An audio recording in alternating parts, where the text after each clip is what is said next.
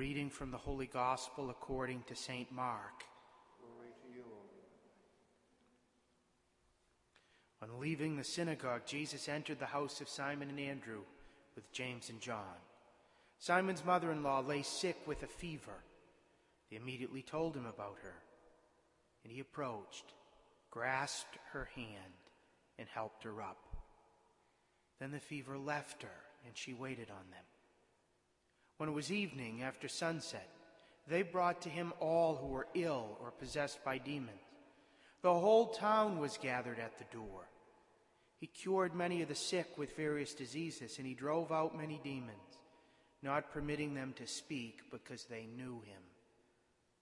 Rising very early before dawn, he left and went out to a deserted place where he prayed. Simon and those who were with him pursued him, and on finding him said, "Everyone's looking for you." He told them, "Let us go on to the nearby villages that I may preach there also. For this purpose I have come." So he went into their synagogues, preaching and driving out demons throughout the whole of Galilee. The Gospel of the Lord. Praise to you, Lord Jesus Christ.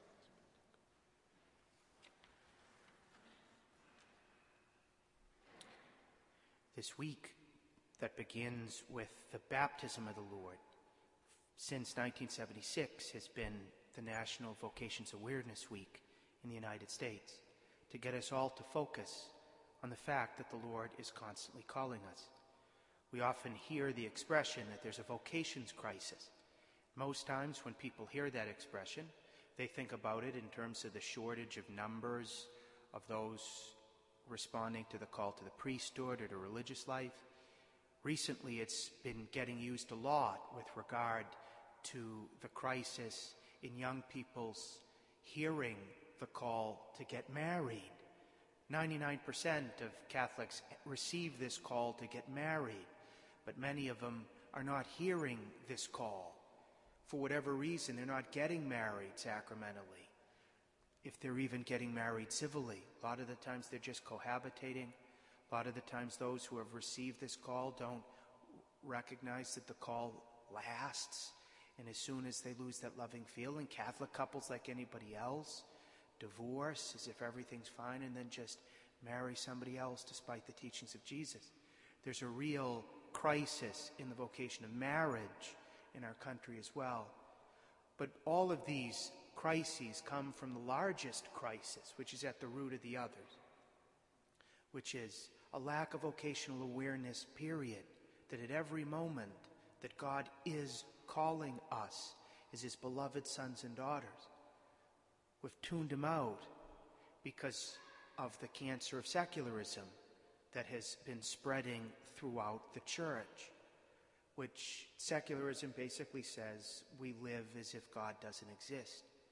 And even though Catholics would readily admit that God exists and readily affirm that they believe in Jesus, at a practical level, when they go to school, when they go to work, when they're cooking, when they're doing any of the chores, a lot of the times they do it without God, as if God is absent, as if God's not calling them at that very moment to do whatever they're doing with him.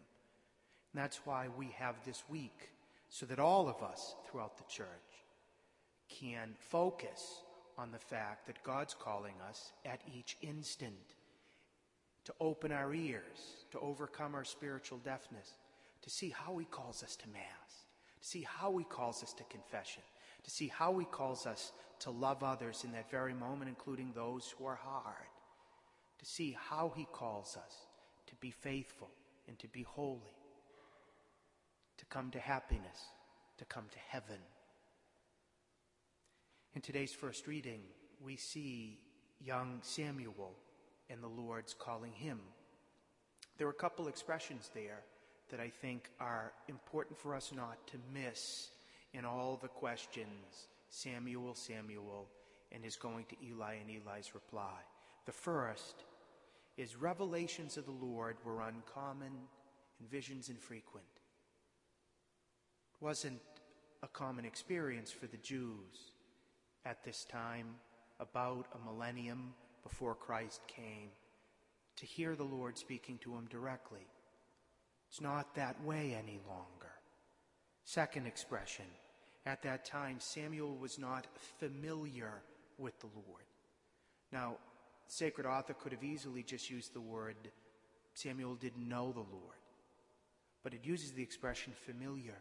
He wasn't a member of God's family yet. That's why he didn't know him. Again, that's totally changed. By baptism, we have all become members of God's family. And in prayer, God does speak to us. But just like Eli helped Samuel to recognize how to pray, the most important part of prayer is not that we speak and God listen, but that we say, "Speak, Lord, for your servant is listening." We need to help people to pray. You know, many times over the course of my priesthood, I've had people come to me thinking that they're the next St. Bernadette Subaru or the next Jacinta or Lucy or Francisco or Fatima or the next St. Juan Diego, because when they're praying, they recognize that God's speaking to them. They've got all of these insights, light bulbs going off within. They start to see things that they've never seen before. They think that they're getting interior locutions. They start to come. And what I need to do very gently with them is to explain, this is the ordinary thing that happens when we pray. That God, in fact, speaks to us when we pray, but we've got to learn how to listen. Once we recognize that God continually speaks to us throughout the day, that not just when we formally pray and get on our knees and begin prayer should we be saying, "Speak, Lord, your servant's listening," but because all of Christian life is vocational, we should be saying it no matter what we're doing. When we're writing emails, when we're reading the newspaper, when we're working, when we're studying. "Speak, Lord, your servant's listening." He wants to speak to us even then. Once we recognize that, then it starts to impact the way we live. And in today's gospel, we see 4 quick applications of what that looks like, because Jesus was constantly aware that his Father was calling him. And he was constantly doing things in communion with the Father. Jesus himself would say later, "I do nothing on my own. I do only what the Father tells me." First thing we see is how he went out to a deserted place to pray very early in the morning. That God's constantly calling us to deeper prayer. We need to respond like Jesus.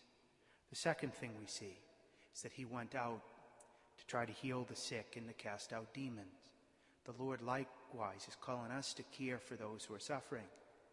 And not just suffering physically, but suffering spiritually. We may not have the power that Jesus did to expel demons, to do exorcisms. But we can certainly help others fight temptation, fight the wiles of the devil, and recognize that there is a salvation from what they're suffering, and bring them to the same Jesus who is still alive, who expelled demons in the gospel. Third thing we learn is from Simon's mother-in-law. As soon as Jesus had cured her, what did she do? She got up and waited on them, which indicates to us, as I mentioned before, that the whole purpose of our health is so that we can use our health for God and for others. If we are healthy, we should thank God.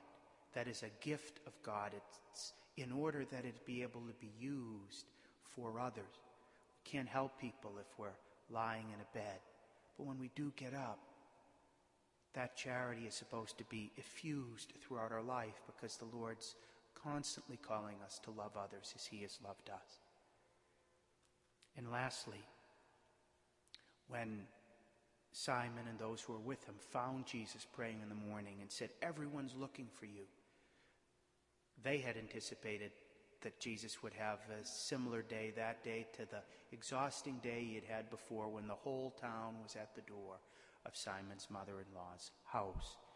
But Jesus said, "Let us go to the nearby villages, that I may preach there also. This is the reason why I have come." That Jesus The Lord is constantly calling us to preach the gospel. He was going from town to town in order to bring that saving word, to bring that consciousness that God out of love is calling them at that moment. And likewise, we too are called with those that we meet to go from house to house, from our house to our workplace, from our house to our school, taking this message of Jesus so that they might hear the words that set them free.